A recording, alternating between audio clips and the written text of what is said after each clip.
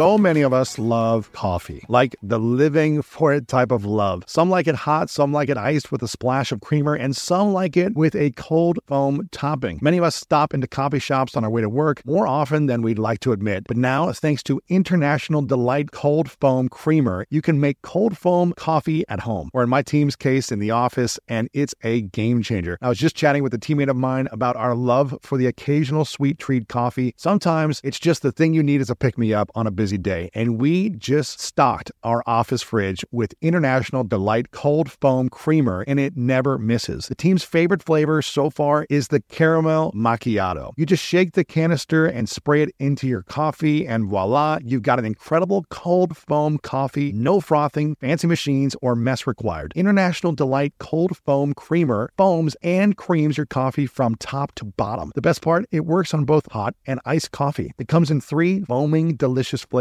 French vanilla, sweet and creamy, and caramel macchiato. So you can switch things up depending on your mood. Look for your favorite flavor next time you're at your grocery store, and be prepared to say goodbye to your barista. International Delight Cold Foam Creamer. It's foaming delicious. One of the things I knew that my desire to get strong and my desire to have power and to be really, really just, I was obsessed with muscle even as a little kid, because I knew one day I might have to kill my father. Welcome to the School of Greatness. My name is Lewis Howes, former pro athlete turned lifestyle entrepreneur, and each week we bring you an inspiring person or message to help you discover how to unlock your inner greatness. Thanks for spending some time with me today. Now let the class begin. Before the episode starts, I want to give a quick trigger warning that we do discuss different forms of sexual abuse and healing from those experiences. Your book is called Tough, Your Journey to True Power. And you are the epitome of the tough, strong bodybuilder, football guy for a long time. And you portrayed this image in movies, TV, and all these different things. Right. Why do you feel like you had that anger inside of you? And when did you realize that you needed to let it go? Well, wow, that's a great, great question, man. You know, for me, my world was designed around competition. Yeah. Growing up in Flint, Michigan, it was in the middle when the auto industry imploded. I was around 10 years old, and then the crack epidemic happened at the same time. So you're talking about a double whammy on a city. And so it was very violent, lots of crime, lots of drugs, lots of gangs, lots of powerlessness is what I like to call it. Because people felt powerless. Well, especially me. Okay. Because you couldn't do anything about it. One thing that people didn't know or forgot is when around that time in the city, there would be smokestacks around the city, and what they were doing were burning foreign cars. Really? And I remember just seeing, you walk to school and you go across a parking lot in this factory, and they'd be burning a car in effigy and throwing rocks at it. And, we ain't gonna have them damn, Toyotas up in here, because it was foreign. And it just hit me about how, the problem was the city was very resistant to change, but change is inevitable. Mm-hmm. And this is what I was going through. But it was also about competition. It was always about, okay, it's got to be me versus this dope man. It's got to be me versus this gang initiation that they're trying to bring me into. It's got to be me versus, the grown men in my neighborhood and in my area that were always challenging me as a young man. So you had to come up. Mm-hmm. And it made me very mad. Really? And growing up with an alcoholic father on top of all that. Big Terry. Big Terry. I was little Terry, he was Big Terry. And, one of my earliest memories is him knocking my mother out. And I was like, got it, man. You run the world right now until I do. Ooh. I'm going to tell you, man. How old were you then? Oh, I was 5. Oh, man. I was 5. But I have to tell you, one of the things I knew that my desire to get strong and my desire to have power and to be really, really just, I was obsessed with muscle even as a little kid because I knew one day I might have to kill my father. Oh my gosh. He was that dude. Wow. He was unending, never bending, just constant intimidation. You know what I mean? Like fear, intimidation. You just didn't, you never felt comfortable. You never felt like he accepted you. You always felt like something was wrong, you doing it wrong. You didn't iron your pants enough. You didn't do something enough. You didn't clean enough. You just felt always inadequate. And that was the mindset of a lot of men in that culture, in the city at the time I was growing up. And it wasn't going to let you, they weren't going to let you off easy. But when you asked them questions, they would never answer them. Why not? I don't know. See, that blew my mind. Because I was like, okay, just tell me what you want. And they're like, well, one day you're going to find out. Let me tell you, one day you'll get it. And you're like, but I'm 12. Right. Can you, like, give me a clue? Yeah. Like, and man, it was only after I grew up when I realized that they didn't know. So that was a kind of a cop-out. But it made me, I had a vow with my best friend, and we were about 13, 14 years old, because this was such a big problem. Like, his dad would never talk to him. Really? And my dad would never talk to me, and the older adults wouldn't tell, only thing they would tell you about is how to be a pimp. Like, man, you want 2 or 3 girls, let me tell you how to do it. This is the game you got to run. And you're like, that's the only thing they would volunteer. But any of the other life stuff, like, what does this mean? What does life mean? What's the true meaning of this? And you ain't getting that. Go to church for that. And the whole concept with a lot of men in that world was that if you're scared, go to church. Like, church was for scared people. Interesting. You know what I mean? Like, no, we're too tough for that. And what was so wild is we made a vow, me and my best friend, that we would. If you find out something before I do, promise me that you'll tell me. And if I find out anything that you need to know before you do, I'll tell you. And we literally shook on it. I'll never forget it. Wow. I'll never forget the day we did it. Did you guys start telling each other advice or wisdom? We were just trying to find out stuff. Like, oh man, check this out about this is in school and this is this and this will get you to this level, and man, we got to start working out, and man, we got to do this, because we were just alone. Yeah. I mean, this is in the early days of even fitness. Yeah, there were no information gyms on fitness really about how to build your muscles. Really, right then, yeah. No, we would get. I remember ordering the books at the back of comic books. When you ever get sand kicked in your face, and I would get this little book, and it had like drawings of people exercising, and then they had an old exerciser thing that was it looked like a bow and arrow, and then you would just push it together and had a string, and you just do that. It was like primitive, but we were like eating anything up just to improve our lives. Yeah. And it was the competitive culture created in me this thing. And when we talk about rage, what we're talking about is an attempt to control things you can't control. Mm-hmm. Because what couldn't you control at that time? Nothing. Outside, I just looked, and it was like I had to do what everyone told me. And, my father was addicted to alcohol, but my mother was addicted to religion. And he despised that, because again, it was weak to him. But she was living in fear. And she was living in fear. And so she's like, hey, we got to run under the protection of the church. But it was basically it was a Christian cult.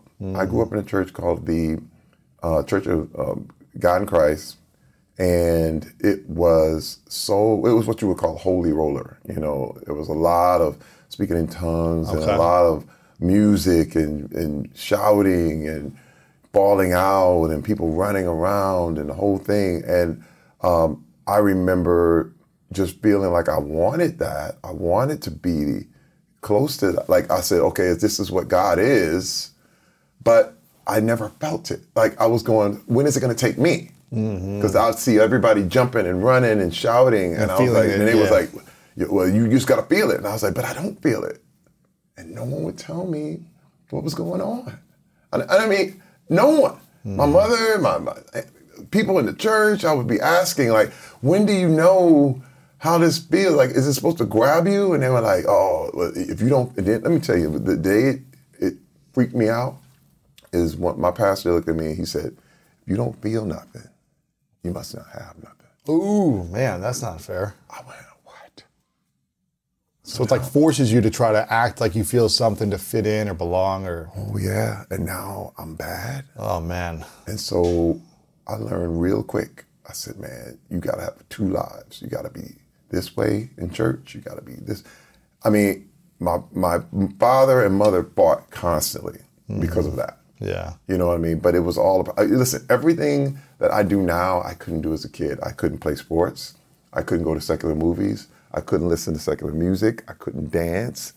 I couldn't do anything. When I say nothing, I mean, I remember I was like, what can I do? And they were like, sit down and shut up is what you can do. Wow. And what I would do is listen to kids at school talk about the movies. And they would talk about all the stuff that they saw and all this stuff. And I remember going home and drawing what I thought the movie was about. And that's where my art ability came. I mean, it was hours of like imagining what this movie was. How old were you when you started drawing and being, you know? I was probably 6, 7 years old, but I remember kids talking about things that I couldn't experience. Did anyone teach you how to draw? I learned off comic books. You're so talented. That was I've seen your stuff. But see, you got to understand. So you would see it, and then you would kind of mimic what you're... Exactly. Yeah. Any comic book or anything I saw, I would just try to... And let me tell you, I had the most frustrating experiences because nothing would look the same. And it was a desire for me to make things extremely real. And I wanted it to really come to life. And what would happen is I would be satisfied with the drawing, like, oh man, this is good. And then I go to bed and wake up, and it would look bad again. And you're talking about this for a young kid. And then it just continued where this drive and this whole thing, because it had to look better than this, and it's got to look better than yours. When you're talking about a world of competition, it created this excuse for your age. You know what I mean? It created, and now, I'm going to tell you, man, what happened for me, and especially once I hit my teen years, I started living my life like I was in a revenge movie. Trying to get back at everyone, everything, the world, your dad. Remember the vow I made with my best friend? I made a lot of vows. And I vowed that I was going to get every person who ever doubted me, whoever insulted me, whoever made me feel slightly uncomfortable, I was going to get you back. Wow. And I was going to show you. Now, let me tell you something. That is a recipe for tremendous success. Now, you understand what I mean? Like, people expect you, oh no, it's going to fall. No. And also a lack of fulfillment, a lack of joy, a lack of peace inside of you. Now. Because I was so similar. I wanted to prove everyone wrong, and I accomplished all these goals, and I was like, but why am I still unfulfilled and angry? Why am I so angry? You get a lot done. A lot, man. You're obsessed. Extra energy. You know what I mean? Because I'm like, I would work out. Yeah. You got to understand, man, I remember I would do this stuff where I would go work out, and then I would work out until I couldn't move. And then I would rest up, and then I would go, and I would flex my muscles until they cramped. And I would force my muscles into cramps. Now, it was sadistic. It was masochistic. Yeah. But I said, I want this. Like, I will never stop doing sit-ups. I will never stop. Again, sit-ups and push-ups until my stomach, till I was curled over in tears. Oh my gosh. And then I go do more. Machine, because I man. said, no one's going to beat me. You Wow. will never, ever, ever beat me. And listen, understand this, man. You know what's so crazy? I didn't even like football. Really? Didn't like it at all. But it was my way out of Flint. It was also my way to code black. And this is what I mean. To code what? Code black. Meaning, in the black culture, sports coded like Success. hardcore. And it was the way the drug dealers, the gang members, everybody would leave you alone if they knew you were an athlete. Why is that? Because they said, this man, he might go somewhere. He might do something. He might be, because you got to understand, walking to school, here they come. I had to fight my way into school because it was like, who do you think you are? Okay, oh, Mr. Smart, you smart now, huh? And you're like, man, hey, this is why you talk so white. I was like, all right, so what I did, I remember developing a whole nother personality when I was out in the street. It was like, man, what's up, man? I don't even, you know what I mean? Yeah, boy. Right. And I would mimic that just so I wouldn't fit get in, probably, harassed. right? Yeah. You wouldn't get, you have ideas, you had goals, you had things you wanted, and all of a sudden you knew if you didn't dumb down. Wow.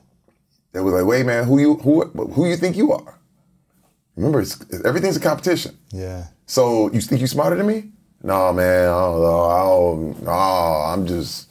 But here I was, this artist, drawing, really trying to excel, had ideas, had visions, and being a creative person. And You played music too, right? Yeah, I was a flautist. That's crazy. Listen, I hit that. Oh. I was able to do that in church, however. Wow, man. But see, this is another thing about the religion thing, which was nuts, is that, here I was just, I was a pleaser. I became a pleaser. It was like, all right, please my mom, whatever, please the alcoholic dad, whatever you want. Here's another beer, here's whatever. And my mother, what I decided was I was going to be the best, kid in the church. But then my church was a cult. It was crazy. Because a lot of it didn't make any sense. And it really hit the fan when my pastor, we found out my pastor was selling drugs using drugs out of the pulpit. He had several girlfriends in the church. I mean, everything imploded, and everyone thought this guy who was so upstanding, because this thing, even with religion, is that, everybody starts out with great intentions, And then power and success and money and people praising you. You got to learn to really stay humble in the face of success or fame. Exactly. How have you managed that? I mean... Well, for a long time I didn't. Really? I'm just being real. There's two Terry Cruzes and there's two experiences. The competitive Terry Crews was not humble. The competitive Terry Crews would look humble so that you could be lulled into sleep so that I could destroy you. Wow. I'm just telling you, man. When was this up until? Oh, my God. I mean, we're talking 2010. Okay, wow. And I was an intense dude, man. You understand. I said, this is how I look at. You were intense or still? Well, I'm still intense. I'm still intense. But I'm different level in a different way. Yeah. My thing was, man, I knew how to manipulate. Really? What was the strategy? Well, I would look at whatever scene it was and what the rules were.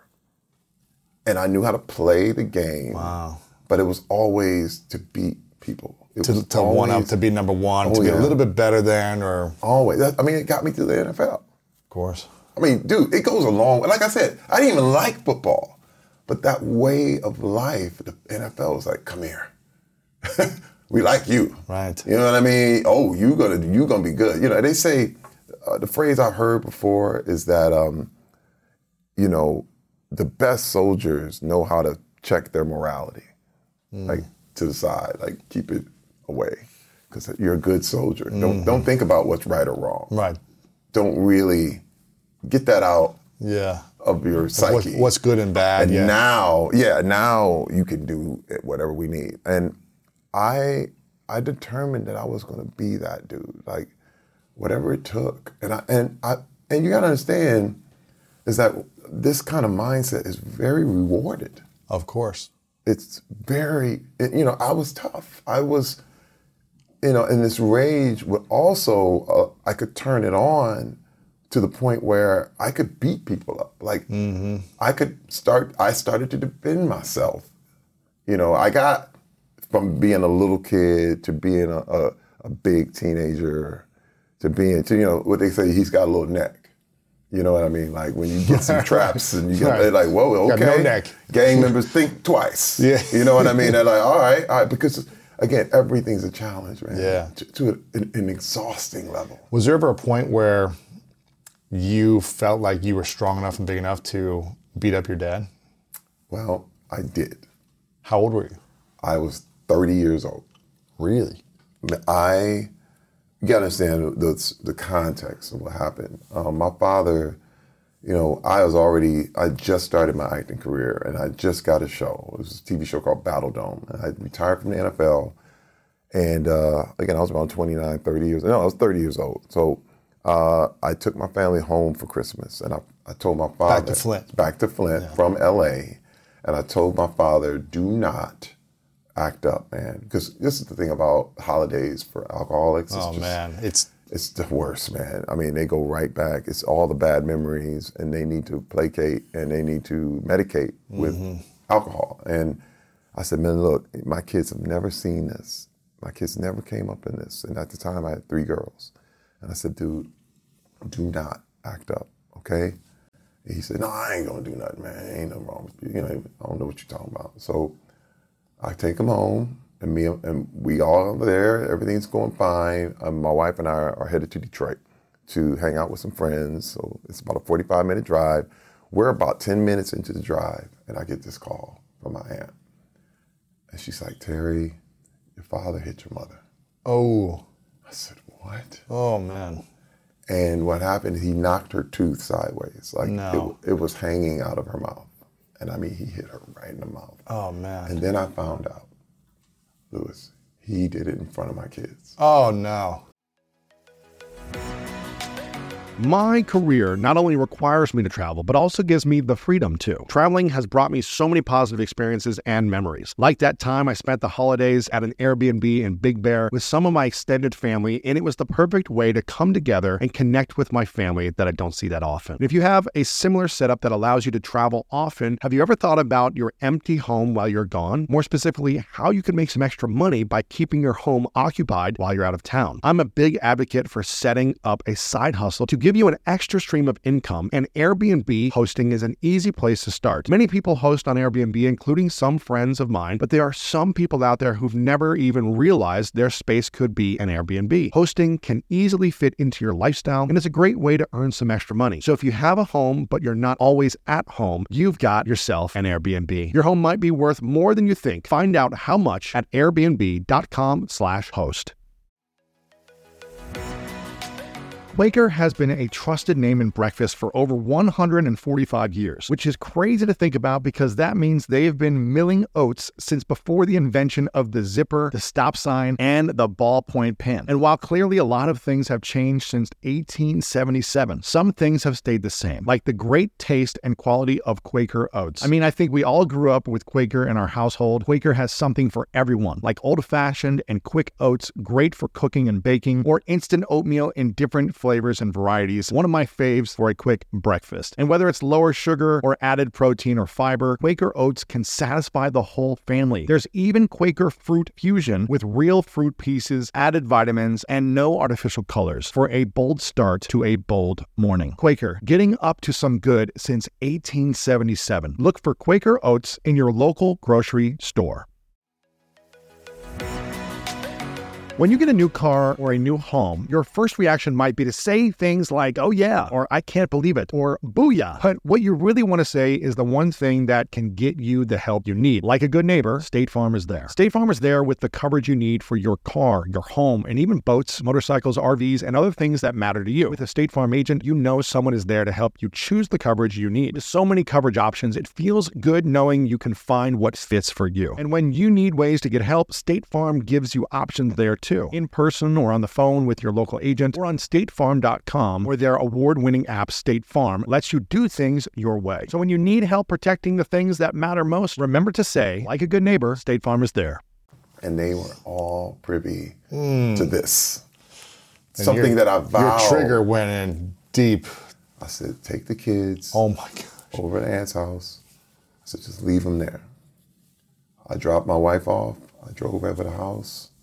And I'm looking at him, and I met with him. I'm like, hey, dude, didn't I tell you? And he was like, oh, but man, you.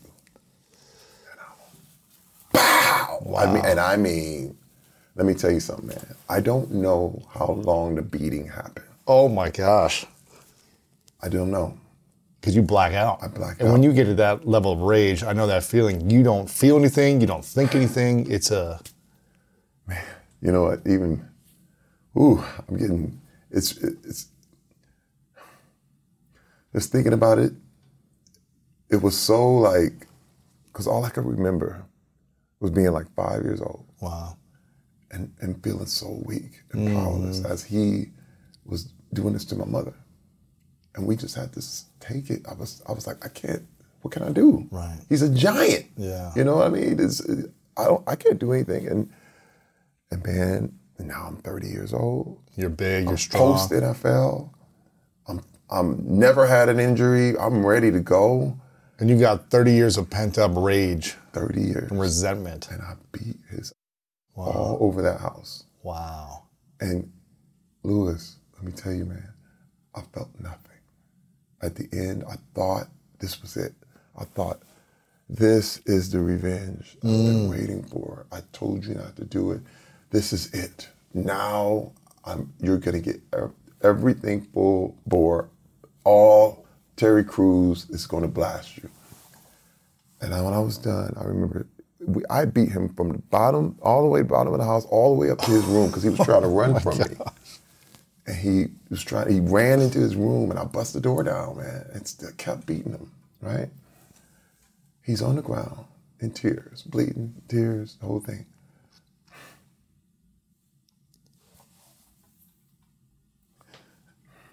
Man, I'm sitting on his bed, just looking at my hands, and I'm like, I'm just like you. It didn't work. It didn't work, man. Right. It was supposed to work. What were you hoping to feel?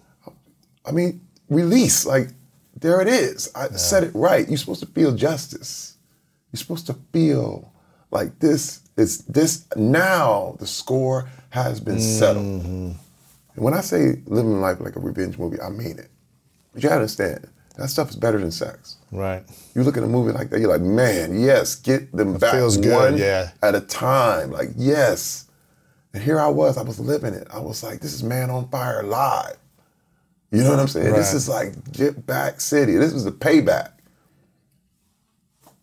And I was like, nothing. Wow. And I was like, I'm done. And I left. And I never went home for 10 years. Really? 10 years. And my mom went right back to him. Didn't change any of the home situation. Didn't fix not one thing. And I just remember going through all these issues and all this stuff like, oh my God, like, I lost it, man. And I couldn't go home. I couldn't even deal with it. And that was the thing that I said, that rage, it was uncontrollable. But I took it out on other people. Right. And I never, like, even though I didn't beat him up again and didn't go back home, that rage was still in me. Still inside of you. And I was doing that to various people in the street. There's a long list of people who've been knocked out by me. And what's so crazy is that a lot of people go, oh, no, Terry, no. You're funny and you're so nice. My wife will be like, y'all don't even know. Y'all had no idea. He wasn't so nice back then. Because I could flip. Of course. Oh, no, you have to understand, being two people and learning how to manipulate and move, that's why it would shock everybody. Right. Because you could be the lovable, fun, energetic, passionate guy, but if there was a wound that was being triggered, oh my God, the other Terry came out. It would be a nuclear bomb. Yeah. I know this. I mean, I feel like I can understand and relate to this feeling because I had this for so long as well. I think I might have told you this story, but I was 30 years old as well when I realized I had a problem with anger and rage. And I was playing pickup basketball in West Hollywood, the mean streets of West Hollywood. Wow. And it don't matter where it's happening. Right. But this is West Hollywood. It's not like I'm in some bad neighborhood or something. and we're just playing pick-up basketball with a bunch of 20-year-olds, right? Some 20, 25-year-olds. Everyone's just having fun. Yeah. But for whatever reason, I would take everything so personally. Yep. For months, and I would shove people, and if they ever elbowed me, I felt I'd take it so personally. I would get angry if they tried to talk trash to me.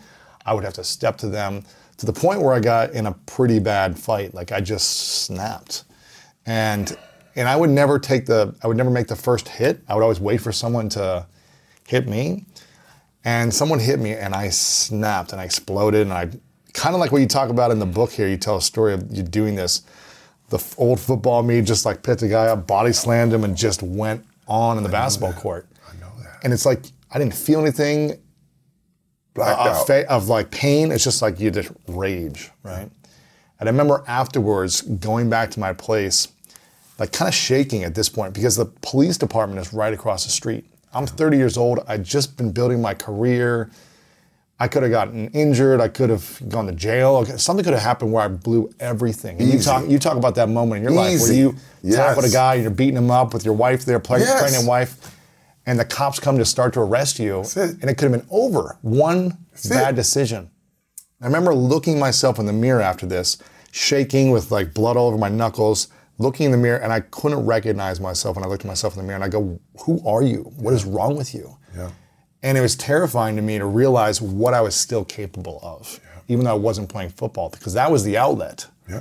That was the legal outlet to destroy someone, right? Yeah. And not go to jail. Yeah. And I realized at that point that I had a problem and I needed to work on it. And it's been a 9-year journey of healing ever since with therapy. What has been the thing for you? When was the last straw where you said, I can't react in this way with anger towards physical fighting someone. I can't react with screaming or other things like that. When did you realize, like, I can't overcome this by suppressing it, I need to heal it? Well, my wife made me promise, okay? When was this? This was right after this was around 2008, 2009, and I had beat this guy up on the street. Was that the story in the book here? Oh, man. It starts the book. Yeah, it's a crazy story. Put this guy on the concrete. Just body slammed. Boom. Dude, it was too much. Wait, it was way overkill. You know, like it you was could have just shoved the guy and walked away. You see what I mean? No, it was so bad. Because you were talking about Christmas shoppers and people everywhere, and I remember the sun was going down, but it was still like the people walking around, people screaming and running, and police coming, and them holding their hands on their guns. Oh no, man! And and I'm stomping this dude like Nino Brown, like it's. And you're a massive dude. And she said, he disrespected her. Right. He disrespected her. Right. And she was like, "But Terry." You can't do that, though, yeah. Listen, I got away because there was an older white man in the crowd. And he came out. He said, officer, because I was either going to jail or getting shot. And this old white man comes out, no, because he sees the police about to do what they're about to do. This is pre-social media, this is pre-video, this is pre... First of all, I'm going to say it, this is pre-George Floyd. Yeah. Because I could have been shot that day. Yeah. That's for real. Mm-hmm. And this older white man jumped out and said, I've already had guns pointed at me and literally in traffic and whole thing. And there's never a feeling, and I didn't do anything wrong. That's the craziest part about it. So my wife was like, oh my God, you are not gonna nobody's gonna fight you. Nobody's gonna wrestle with you. They're just gonna shoot. Yeah. No cop is gonna even get close. So she pulled me to this, after this all got, he's like, I saw the whole thing. They didn't do anything. They were bothering them and the whole thing. And the officer decided to let me go. Were you already cuffed or was he starting to try to cuff you or? Oh, no, he was starting. Oh, no, wow. They weren't cuffing. I'm trying to tell you, they had the hands on the guns. Oh, man. They were pulling the guns out. So the white guy came in, kind of stopped it all. He saw what was about to happen, okay? My wife was right there, and it was pandemonium because people were like, ah! Did you ever meet this guy later? This guy? No, I don't. Never. I don't know what. Again, I blacked out. Right. I don't even know if he stood in front of me, I wouldn't even know what he looked like. Wow. If I probably met him again a few years later. You know what I mean? And don't know. Right. But what was so crazy is that night, my wife sat me down. She said, Terry, you got to promise me, man, you can never, ever. She said, listen, I'll be okay.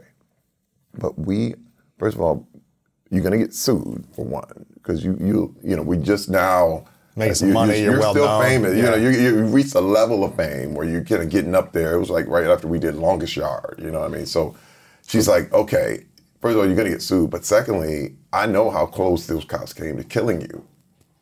And then she said, you got kids, man. It's not worth it, man. Want you. We want you to live. What am I going to do if you're dead? What am I going to do? I said, you can't do this. Like, you don't get this. Mm-hmm. I don't know, somebody else might, but you can't, because you're not going to get a second shot. Nope. And listen, and the whole time I'm like, come on, please. I was like, you know what? No, I'm a man. Shoot, no one's gonna disrespect somebody came you, at me like that. I got no choice. And she said, well, Terry, I don't know what to tell you. She said, because if you don't get a hold of this, it's over. Like right. we eventually something's going to happen. Right. And she said, you got to promise. I said, okay, I promise. Right?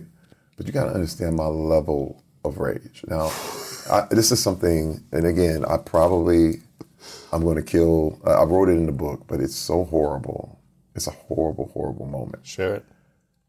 I had a dog who would eat its poop, and I hated. I was just like, oh my God, like, oh. Every time it would do it, and I see it licking on the kid's face and stuff, and I was just like, stop. So but again, I was mad all the time, always angry. Dude, it's me, I'm alone with the dog. Dog starts pooping, turns right around, and starts going to town. I'm like, dude, I ran outside, and I threw this dog across the lawn. Oh, man. When I say, this was a blackout moment. Mm-hmm. The dog flew across the lawn like a Frisbee, right? And lands, breaks its leg. Oh, no. The yelp, I still remember. Oh, it's sad. My kids walk in on the moment the dog lands, the kids come in from shopping with my wife, and they're like, and the dog's name was Coffee. They're like, Coffee! Oh, man. And his leg is bent backward. Listen, man, again, people are going to hate me for this story, of course, and you should, because it was vile, it was ridiculous, it was over the top. The dog didn't deserve it. Right. Nothing a dog could do. It was like a child. Yeah. You understand what I mean? It was abusive. It was crazy. And wait, the minute I threw him, I regretted it. Like, yeah. And I was like, and then all I remember sitting there just going, how did I do this? Like, I was in tears, man. Like, how am I can't control myself. Right. Like, there's nothing scarier than knowing there's something in you that could push the nuclear button at any time. And wait, and you can't stop it? I mean, I have no control over my own life. Right. So whatever you say could make me do it. Anything that the dog ate made me do it. And I'm going, wait a minute, I can't tell myself no. Wow. I have no control over anything. And that hit me. I was going, holy cow. And my wife was just like, Terry, what's wrong with you? And man, I can't count the number of events, theme park gatherings, different stuff we get with the family, and one thing would make me go off, and I'd ruin the whole day for everybody. And I thought, here I was thinking, I'm better than my dad because I didn't do this, I didn't hit my wife. You weren't drinking, you weren't hitting your wife. I wasn't drinking, hey, I'm successful. In fact, I'm famous. Mm-hmm. In fact, people love me. But inside, it was horrible, man. It was horrible. And I had no control. So when was the moment then where you were able to look at yourself and realize, I have either conquered this inner rage, beast, whatever you want to call it, and you do have control. Well, I have to go, now we go flash forward. Yes. Okay. My wife and I had been through, first of all, in 2010, it was the end of our marriage. We had been married 20 years. Wow. And, this whole time I had had an addiction to pornography, and I had never told her. And 10 years earlier, I had, basically cheated on her at a massage parlor. Right. But I vowed I'd never tell anybody. I said, man, I'm taking this to my grave. It's not happening. But see, you got to understand another thing too, is there's this competition, but also this guilt that I was always carrying. Because rage. of that, yeah, because creates of that. rage. Yeah, of course. And shame. I used to get into arguments, so she asked me questions like, do you watch porn? And stuff. Hey, no, don't even bring that up. What are you talking about? You know what? No, listen, I don't know who you think you are. And start an argument. So she'd be like, I'm out. Just so she wouldn't bring up more. Because I knew what I was doing. Right. And I knew that I wasn't living right. I mean, the one thing is, it's almost like, you say one lie, and it turns into 2, turns into 10. And it eats you inside of you, too. You're talking about 10 years. Now, I vowed I would never tell anybody. And my wife was always like, she would just bring up stuff like, what is it? What are you doing, man? I don't know. You ever cheat on me? Stuff like that. And I'm like, no, I don't know. I don't know what you're talking about, and angry. And what you would do, and one thing that I would do is project. Of course. So I was like, why are you saying that? Are you thinking about cheating? And again, this manipulative game that you could play with the people you love, or people who love you, or you claim to love, just so you can keep your thing together. You know what I mean? And this is the thing, Lewis, is that I realized that the image of Terry Crews was more important than who Terry Crews was. Dang. And I had to worship that image. Who? And it ran everything. Because what would happen if who Terry Crews was really came out instead of the image? What would happen then? Well, my mindset, I had to play. I was like, I'd lose everything. First of all, my wife would leave. People who knew me would be ashamed. People who knew me they would run away. Everybody would be done. All of it would be finished. Every bit of who if people found out who I really, really was, or what I was really, really thinking and contemplating, how I had done, then it would be the end of me. Wow. So I decided, and we're gonna put this image up, and we're gonna prop it up. And it's like having an image on these really weak posts. You know what I mean? It would get bumped, and it's like swaying, and you're doing everything you can to hold it. I got to put another beam up on there just to hold it up because it's getting rickety. And the longer it goes, the more rickety it gets. And it all fell, 2010. Wow. And my wife was like, I'm out. I'm done.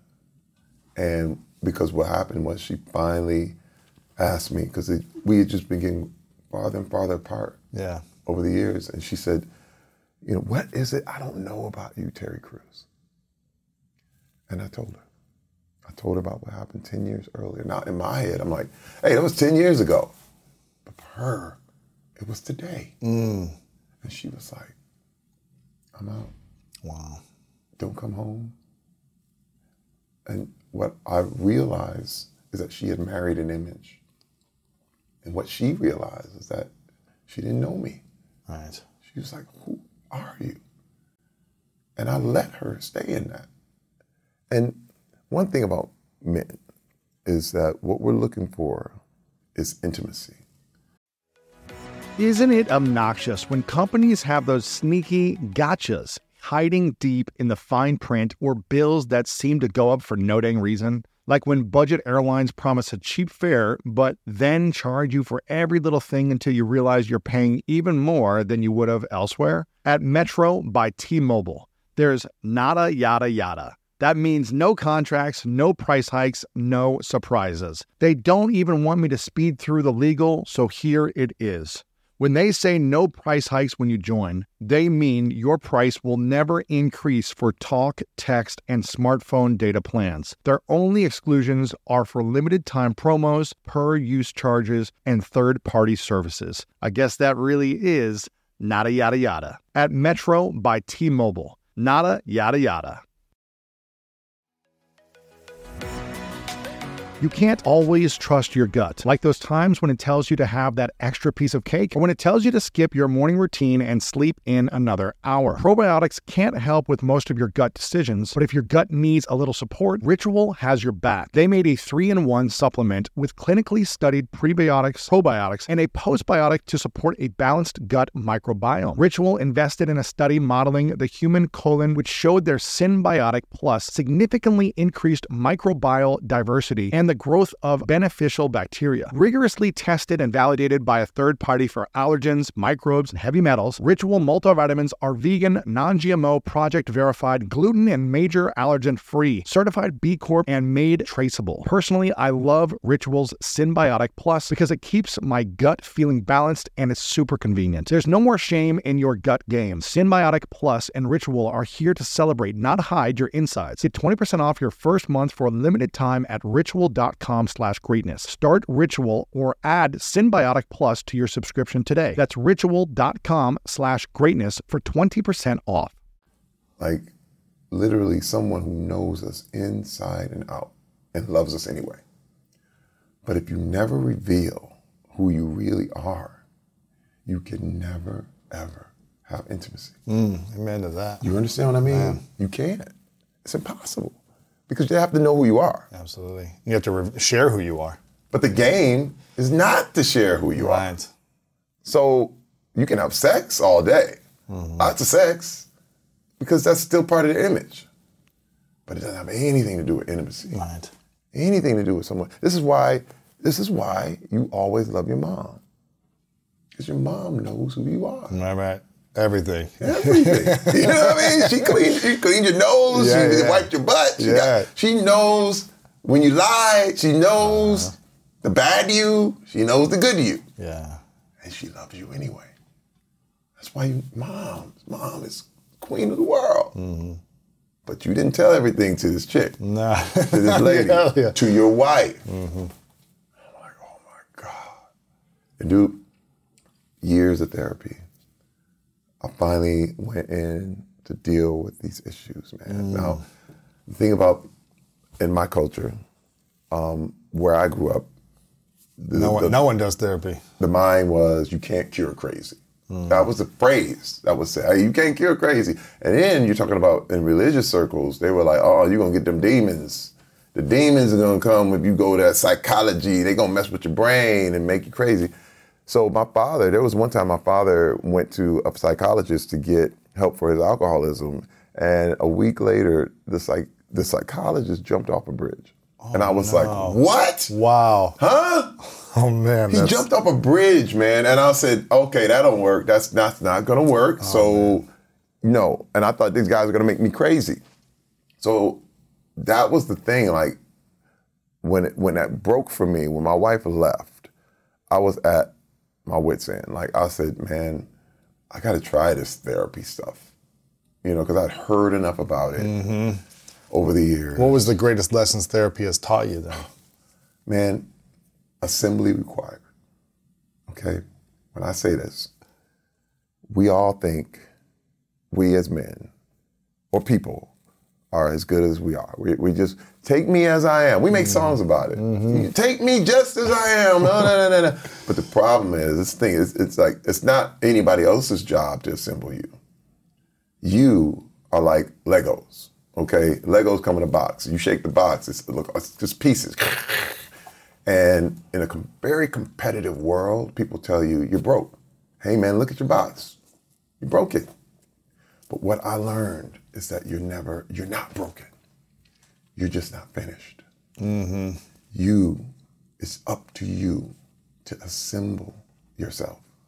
You have to work on you. You have to take off parts that are bad or broke or that don't fit. Because nothing's broken. It's just things don't fit.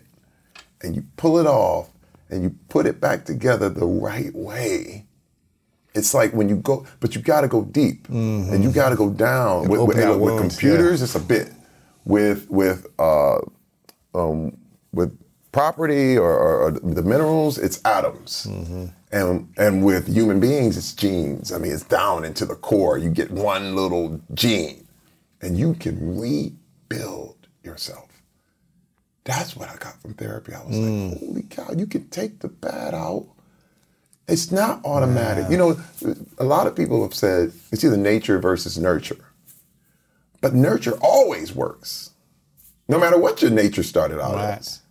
You understand what I mean? Like, nurture is, you're in the wood. Nature is you born naked in the woods. But nurture is you learn to make a coat and put it on. Yeah. You know what I'm saying? You can build a house.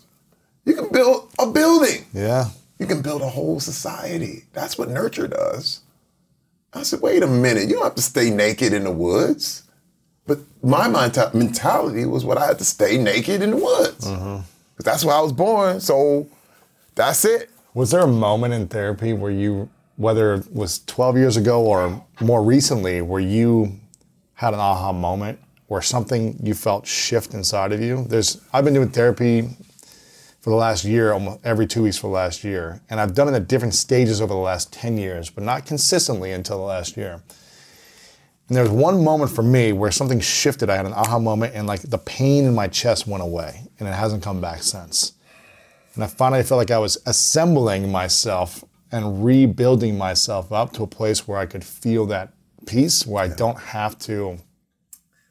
There's always something inside of me that knows, like, I could turn a switch at any moment if I wanted to into that type of personality and that rageful energy. Yeah. But I also don't want that to ever come out, and so I keep myself in a level of peace. Was there anything like that during therapy that you're like, oh, it actually, not in my thoughts, I can think it, but I feel something different about the rage?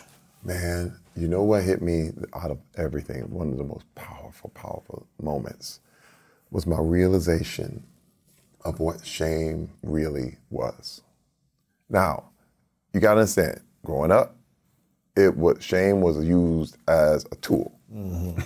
Everybody used it, from the church to sports and you should be shamed. Hey, you should be shamed to let that guy beat you on the outside. How could you let that happen? Or in church, like, oh, you should be so ashamed to even think those thoughts. How could you think that? And you're like, I don't know. And shame was a motivator. Okay, it goes right along with the revenge movie. It starts with shame. It's a shame. And shame tells you are bad. Okay, in your default resting state, you're a bad person. So you have to do all these things to be good, which means it's only in your efforts. You only get good things by working for it, because just in your resting state, you're bad. So let's create this person that covers all this shame up. So you create an image, and you build that image, and you worship it. Yeah. But the bad you is still back here lurking and ready, and and that's listen. Even in church, people were like, man. You can feel it, like, oh, don't be thinking about that, or oh, you're just gonna snap. It's like let's just get our minds on the Lord. And shame was used that way. But in therapy, it blew my mind. I said, hey man, guilt is good. Shame is no good. And I went. They said guilt says you did something wrong, and you have to correct it. Yeah, take accountability and But shame just says you're just wrong. You are wrong as a human. That's you. And I said, wait a minute, I'm good. I'm good in my resting state. And one thing that got me in therapy that hit me, man, I love this. I put in the book, there's a picture of me at about 6 years old. No teeth, no two front teeth, and I'm sitting there, and it's just the cutest little picture. Like, look at this kid. And I had to ask myself, I said, is that kid bad? Is that kid bad? Wow. I said, no. I said, but I'm that kid. I'm still that kid, Lewis. I'm still him. There was at no point in time did I change from being that kid. Right. Understand? You're still that kid. And wait, that's like calling a baby evil. Bad and wrong, and yeah. How are babies evil?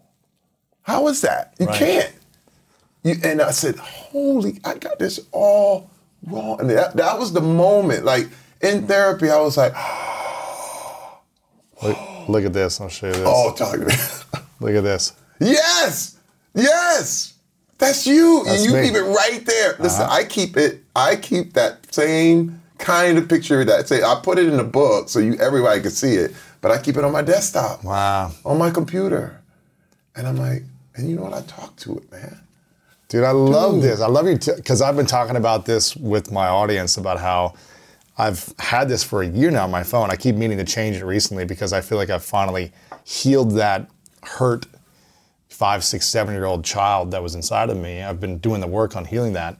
And it's been so much more powerful because I'm not coming from a place of hurt and reaction from that early childhood moments. It's from a healed place and rebuilding that foundation. And it sounds like that's what you've been doing. Dude. How long have you been doing that for? Oh my God, years. I never stop. Really? I talk to him all the time. But first of all, when you look at a 6-year-old, or no, let's go even earlier, 3, 2. When they fall down, do you go, oh man, you should know how to walk by now. You should know how to do all this stuff by now. No.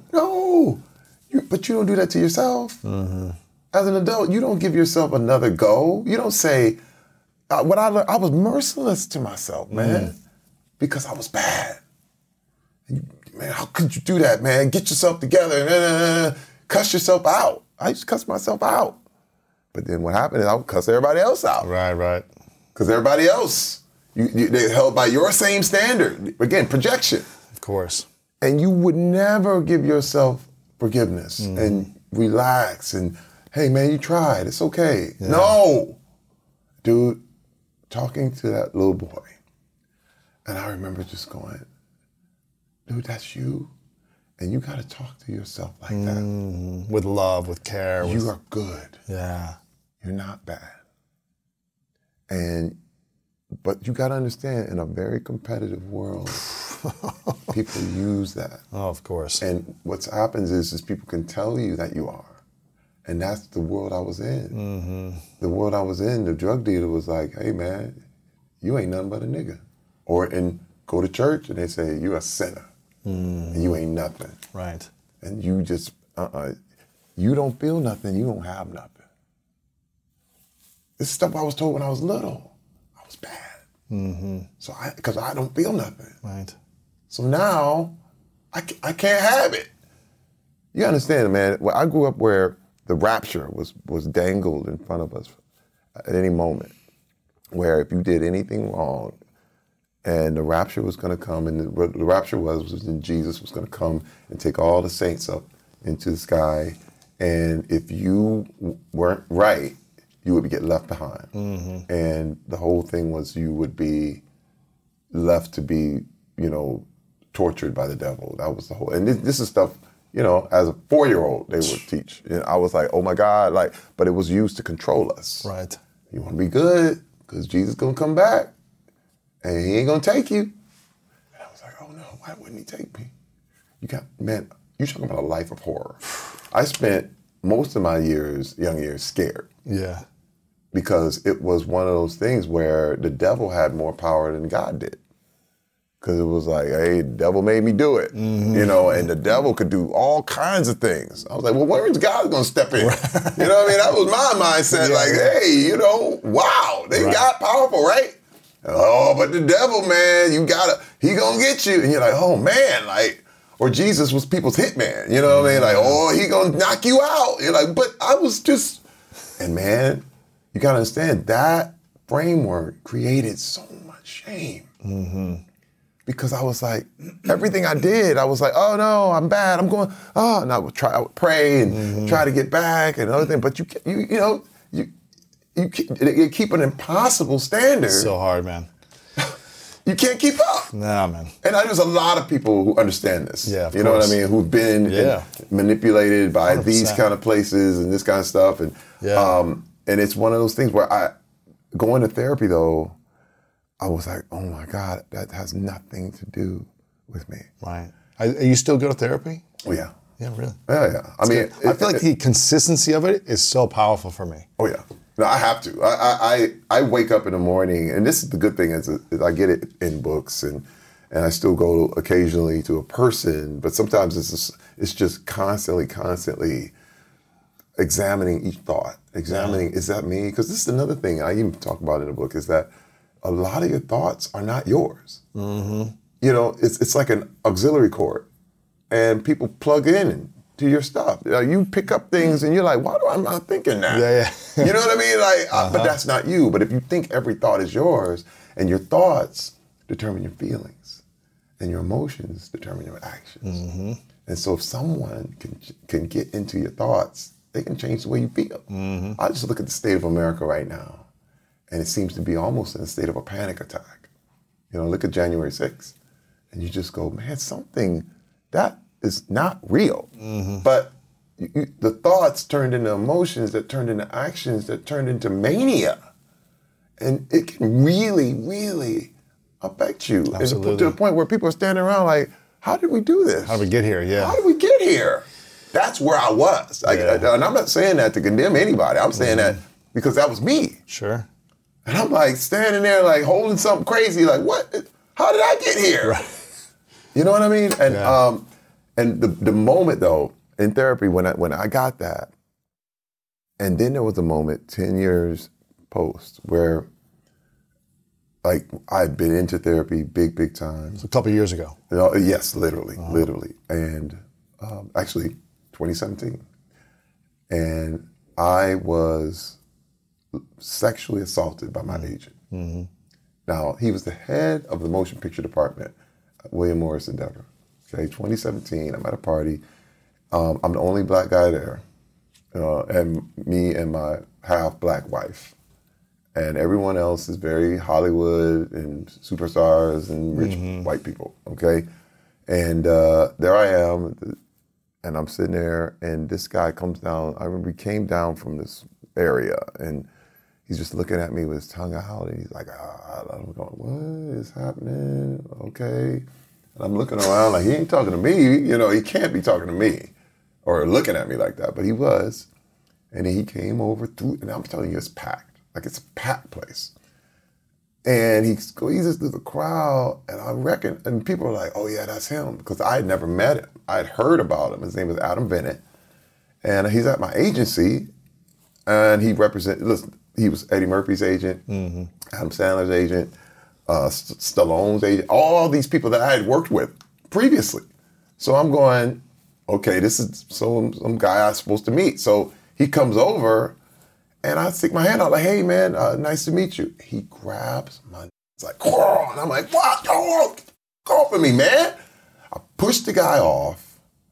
He jumps back and he starts licking his tongue out like, and listen, people everywhere. Listen, there are other witnesses. Right. Okay? I mean, I tell the story, but there are a lot of people who saw it. Mm-hmm. And my wife is one. She was right there next to me. He comes back at me, grabs me again. I push him back. Now I'm like, oh, I'm going to kill you. Now you gave me the license. And I was going to punch a hole through his head. Gosh. But all of a sudden, it hit me. I was like, I don't have to do that. I looked at my wife, and she looked at me, and I remembered our promise, but I also remembered my therapy. I remembered, wow, man, this is responsibility. You have an ability to respond differently. You have that now. Because remember, you were out of control before. Anything could make you go off. And I just stood there. And I grabbed my wife's hand. I said, let's go. Let's go.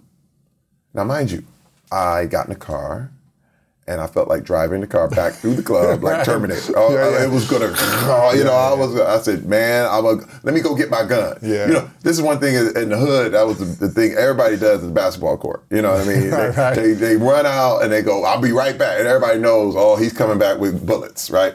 That was my mind, even in the moment, like, no, I can't let him go. I can't. But this is the thing, Louis, I discovered that you can either have success or revenge, but you can't have both. Yeah. You can't.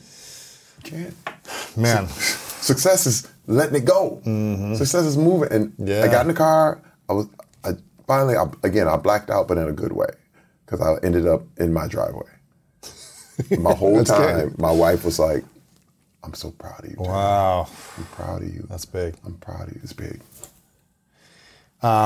What's the thing you're most proud of in the last couple of years that you either did or didn't do or evolved into?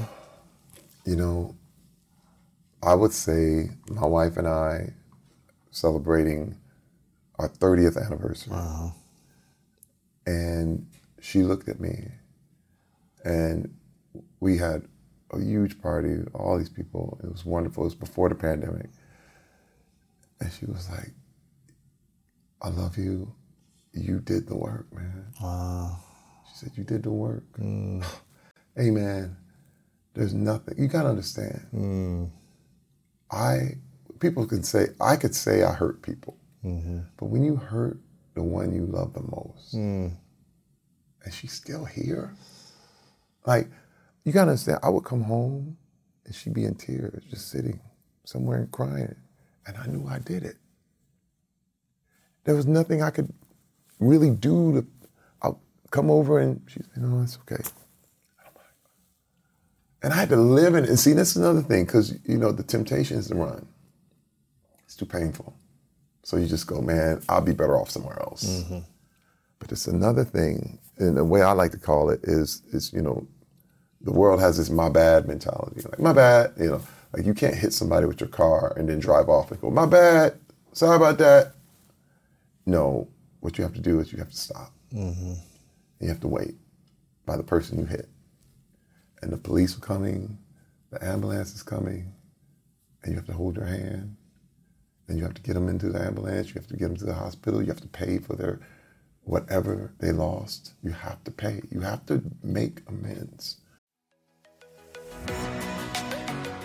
You know what feels good? Winning. And not just in sports. Like when your coffee's still warm once you reach your job site. Or when you finish a project days before the deadline and coming in under budget. That's claiming victory. You can even claim victory on your taxes by losing your current tax preparer and switching to H&R Block. And once you do, you'll start to feel like a tax champion. Because at Block, you'll have many ways to get your taxes done. You can walk in, make an appointment, or drop off your documents at a time that's convenient for you. You'll get 100% accuracy on your max refund or your money back. Plus, with their upfront transparent pricing, you'll know the price of your tax prep before you even get started. So make room on that trophy shelf and prepare to tax like a champion this tax season at H&R Block. Make an appointment at hrblock.com. Disclaimer, all tax situations are different. Not everyone gets a refund. Limitations apply. Description of benefits and details at hrblock.com/guarantees. The enhanced American Express Business Gold Card is designed to take your business further. It's packed with benefits like 4 times membership rewards points that adapt to your top 2 eligible spending categories every month on up to $150,000 in purchases per year, and up to $395 in annual statement credits on eligible purchases at select business merchants. The Amex Business Gold Card, now smarter and more flexible. That's the powerful backing of American Express. Terms apply. Learn more at americanexpress.com/businessgoldcard. It's not enough to just say, oh, I'm sorry, my bad. Yeah. And I did that. And she said, you did the work, man. Wow. I'm fixed. I love you. That's beautiful, man. That's got to feel. That's the thing. Again, it was hard, but it was worth it. It was worth it. 30 years, man. That's We're powerful. on 33 now. 33, man. 33 this year. On a scale of 1 to 10, currently right now, a self-love scale, let's call it, hypothetical scale. 10 being you have so much inner peace, you love and accept yourself for where you are. You're also a work in progress, but you love and accept yourself. You don't have shame on a consistent daily basis. That would be a 10. 1 being you hate yourself and you don't love yourself at all. Where do you see yourself on this self-love scale? I would say 7. 7. I ain't all the way there. You know, it's easy to fall back. You know, what would it take to get it to a 8, 9, or 10? Oh man, that's shaman level. That's you know, because there's stuff that still irritates. You know, look, I don't know if I'll ever hit 10. Yeah. I really do. I'll be honest. I don't know. Yeah. Because you go, whoa, what was I? Oh, okay. I got to chill. You know, even now, again, it's a much smaller battle. Yes. Because you realize, okay, but, you know, I have to make declarations. And this is one reason why, and this is why I'm so transparent. Because it keeps me at a 7. Because you told everybody. You understand what I mean? Like, hey man, you missed a peace and love, huh? You know what I mean? Like, all right, and somebody's gonna push that test button. you. Somebody, the universe, the industry, whatever. Someone on the street. It's gonna, like, they see that scab and they're gonna flick it, and you're like, what? You know, somebody is gonna do that, course. and you realize, but that's the position that I want to be in, because it's always self-corrective. You know what I mean? And like I said, my goal is to get to 10. I'll tell you that right now. But I've never dipped below That's good, man. 5. That's you know good. what I'm That's saying? Great. That's so great. That's where we're at. On you mentioned how for so long your life was about competition. Competition growing up, competition in NFL, competition in the industry afterwards. When did it, or has it yet, shifted from competition to something else? Because you're so successful. It just feels like everything you do turns into magic, right? You're on TV shows for 8 seasons, you're on movies and the host of AGT and multiple AGTs now. It's like everything you do is successful. At least that's what it looks like.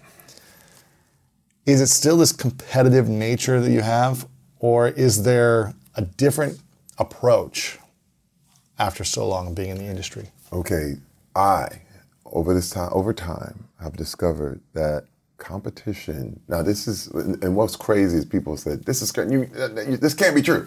But I discovered, for me, competition is the opposite of creativity.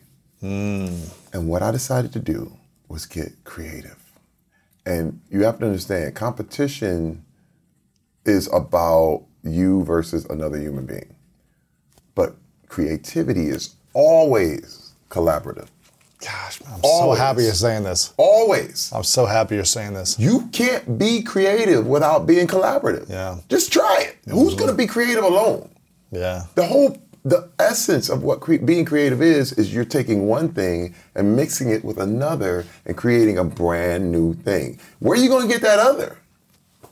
That's the only thing that's creative. You know what I'm saying? It's like, on a crazy level. I remember when Taco Bell was selling these taco pizzas. You know what I mean? And you're like, how did you do that? Well, they went to Pizza Hut and copied what they did and brought it to Taco Bell and made something brand new. Listen, creativity works that way. Like, it's a whole thing where you need everybody else. And this is another thing that blew my mind. I discovered that, in fact, you need the success of other people for you to be successful. So true, man. Listen, I spent hours like really writing this down, zoning this down, and how this worked. And I was like, man, you go to Fifth Avenue, if one store won, let's say Louis Vuitton won Fifth Avenue, and every store was Louis Vuitton, would anybody go? No. You need Dior. You need all these places so that everybody has a choice. Imagine if there was just one restaurant and everybody had to go to the same restaurant. It's done. No, you need different restaurants so that your restaurant can be successful. Absolutely. I learned, don't try to be the best. Be the only. Oh, snap. That's it. And I realized, holy When did you realize this, though? Dude, when was this? It was during the therapy. It was in the assembly. Because I was going, why is this not working? Man, my internal success was so far below my external success. And I had to try to rectify it. And so that took a lot of building. But I was like, why am I jealous of other actors? Why am I'd see something I went for, and the billboards are up, and I was auditioning for that, and I'm like, he ain't that good. And it would make me sick. And I said, now I had to examine, why am I sick? Why am I feeling negative toward this person? He didn't do anything to me. I don't know anything about him. Why am I feeling negative toward him? Just because they picked him instead of me? In fact, I said, and then I started changing myself. I said, you know what? I said, I wish nothing but good for that person. Ooh, that's good. And wait, I didn't feel it. You understand what I mean? Like, this is where you have to act your way into a feeling, because I wasn't feeling it. And I said, no. I said, he deserved that, and I'm going to go see it. I would buy tickets to movies just so I could get over these feelings of jealousy and envy and competition. And I would enjoy them. And I would go, he was amazing. I got a perfect example. I'm going to bring it up because he's one of my good friends right now, Dave Bautista. Dave Bautista is probably one of the best people in the entire world. He seems like a nice guy. Listen, I love this dude. He's jacked, man. He's freaking. I love this man like he's my brother. He seems cool. I don't know what to say. It's so wild. Every time we talk, it's like, man, you are just my kindred. You're my homie. But he may not know this, but I know. I auditioned for his part in Guardians of the Galaxy. Really? Didn't get it. And I remember when he got it. And I remember I was like, oh, okay. You know, the universe is testing me. And I'm going to say this, because again, my thing is, I got to be transparent, because this is real. And I was like, oh man. And then I saw the movie. And I said, I didn't have no business in that movie. I said, that's his. He was great for that part. He was perfect. Wait, and he's great in everything. Yeah. Wait, he's past that. He's doing so many other things. But I said, here I am. And wait, and if I had let that really affect me, it would have affected a friendship. Wow. That now we talk to each other, we call each other, we text each other. And I said, man, but that feeling could have really damaged something that was really pure and real. And I said, man, this is collaborative. It's not no competition. And he is one of my best friends in this business. That's cool, man. You understand what I'm saying? Yeah. And I'm telling you, I'm sure he wouldn't mind it, because I think he's just a superstar, dude. Like, now you guys I want to see in the next 3 years, you guys doing a TV show or a movie together. Yeah, I'll tell you, something's coming, because I love him, man. You're like, you're cops together, or you're something in a we movie, an action love movie. each other. But again, and look, I know the things that I have, I'm the only one for. Absolutely. You understand what I mean? So and then one other thing is, you get tricked into thinking everything's limited. There's more out there than ever. Abundance is everywhere. Especially in the last 5 years for actors, there's 100 times more opportunities than it was 10 years ago with all the streaming and everyone's buying content and creating. It's the digital. It's like being in Whole Foods fighting over one apple. And everybody's fighting over this one apple. And you'd be like, hey, dude, there's like a pile of apples right here. Y'all know that, right? It's that ridiculous. But once you get in the competitive game, it really, all reasoning and logic go out the window. I know. It does. What's the next level of growth for you?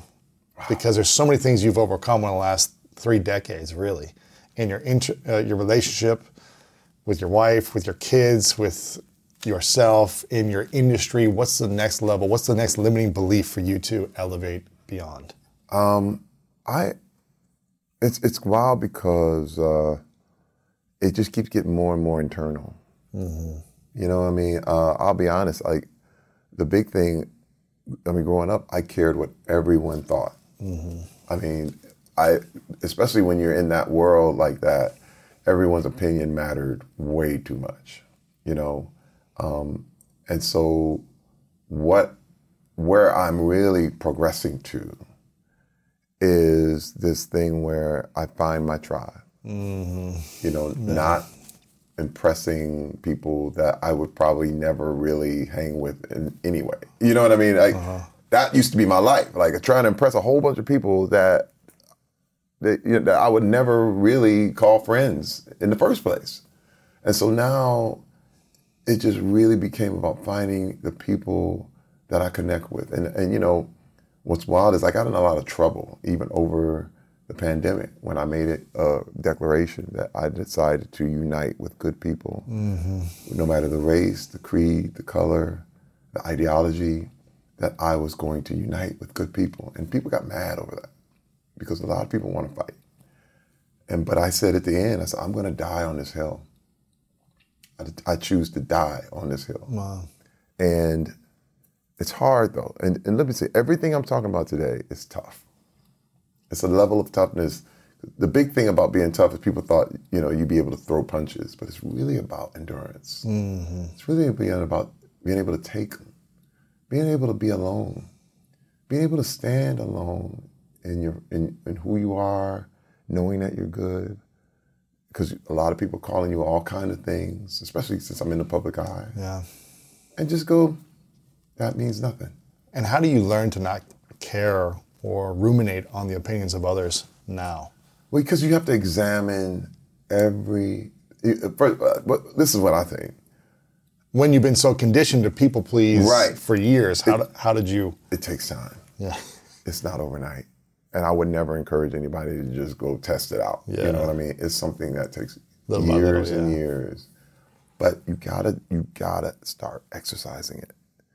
Just ask yourself why you're so offended. Listen, I remember in my neighborhood and where I came up, if anybody called you nigger, the rule is you knock them out. Wow. That's the rule. Like, no question, no nothing. You can go on Instagram, TikTok, you can watch people get knocked out for calling somebody a nigger. But one thing I realized, and when I started to examine that rule, I was like, there are no niggas. There's no such thing. So why am I getting offended over something, you calling me something that I'm not? And see, that's a whole different framework.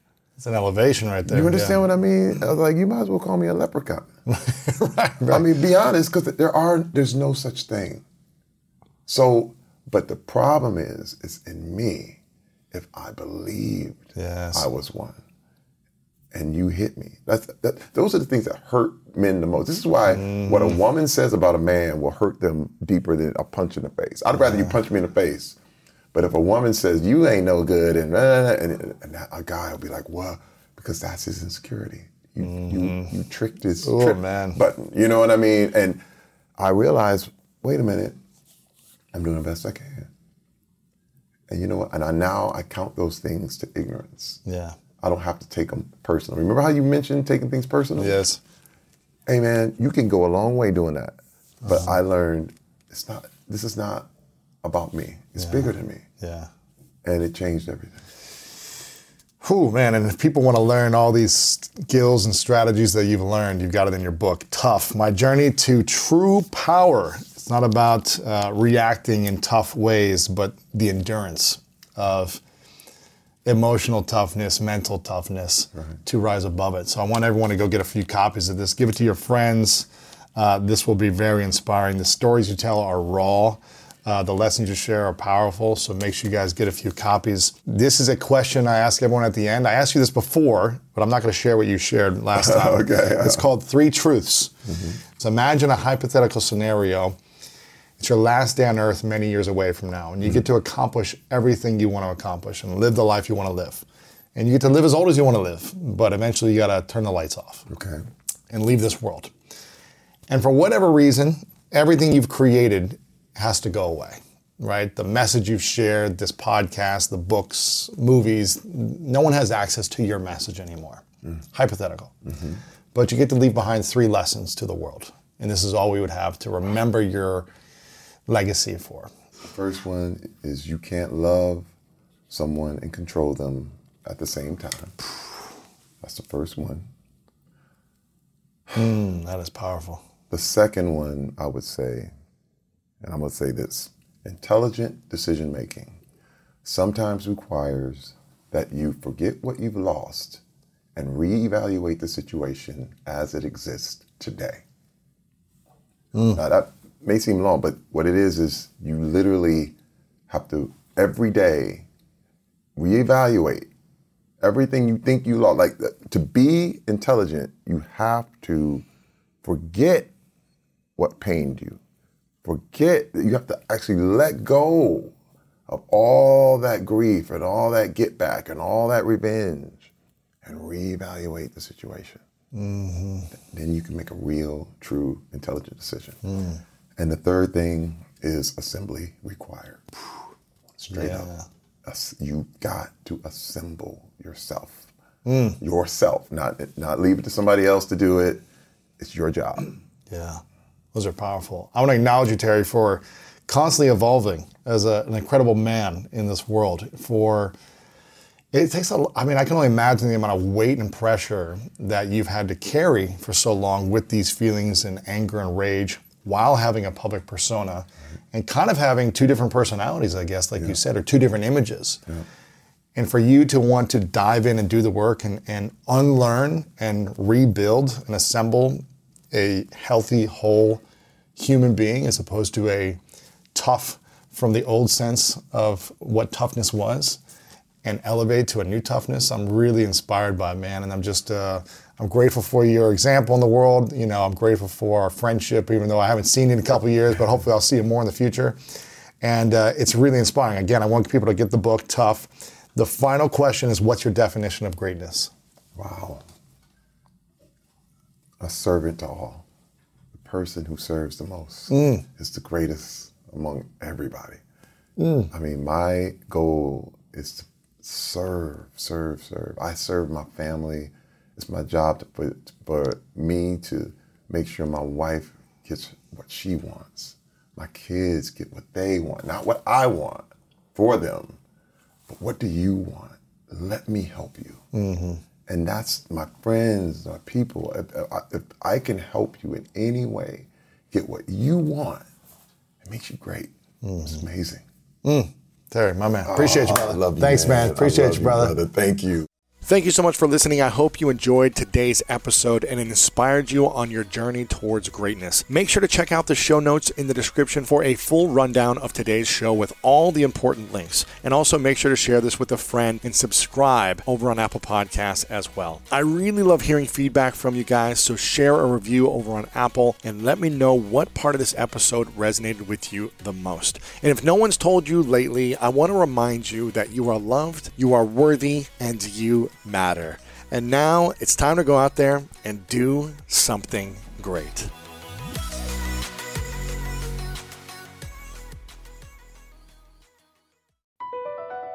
BP added more than $70 billion to the U.S. economy in 2022 by making investments from coast to coast. Investments like building charging hubs for fleets of electric buses in California and starting up new infrastructure in the Gulf of Mexico. It's and, not or. See what doing both means for energy nationwide at bp.com/investing in America.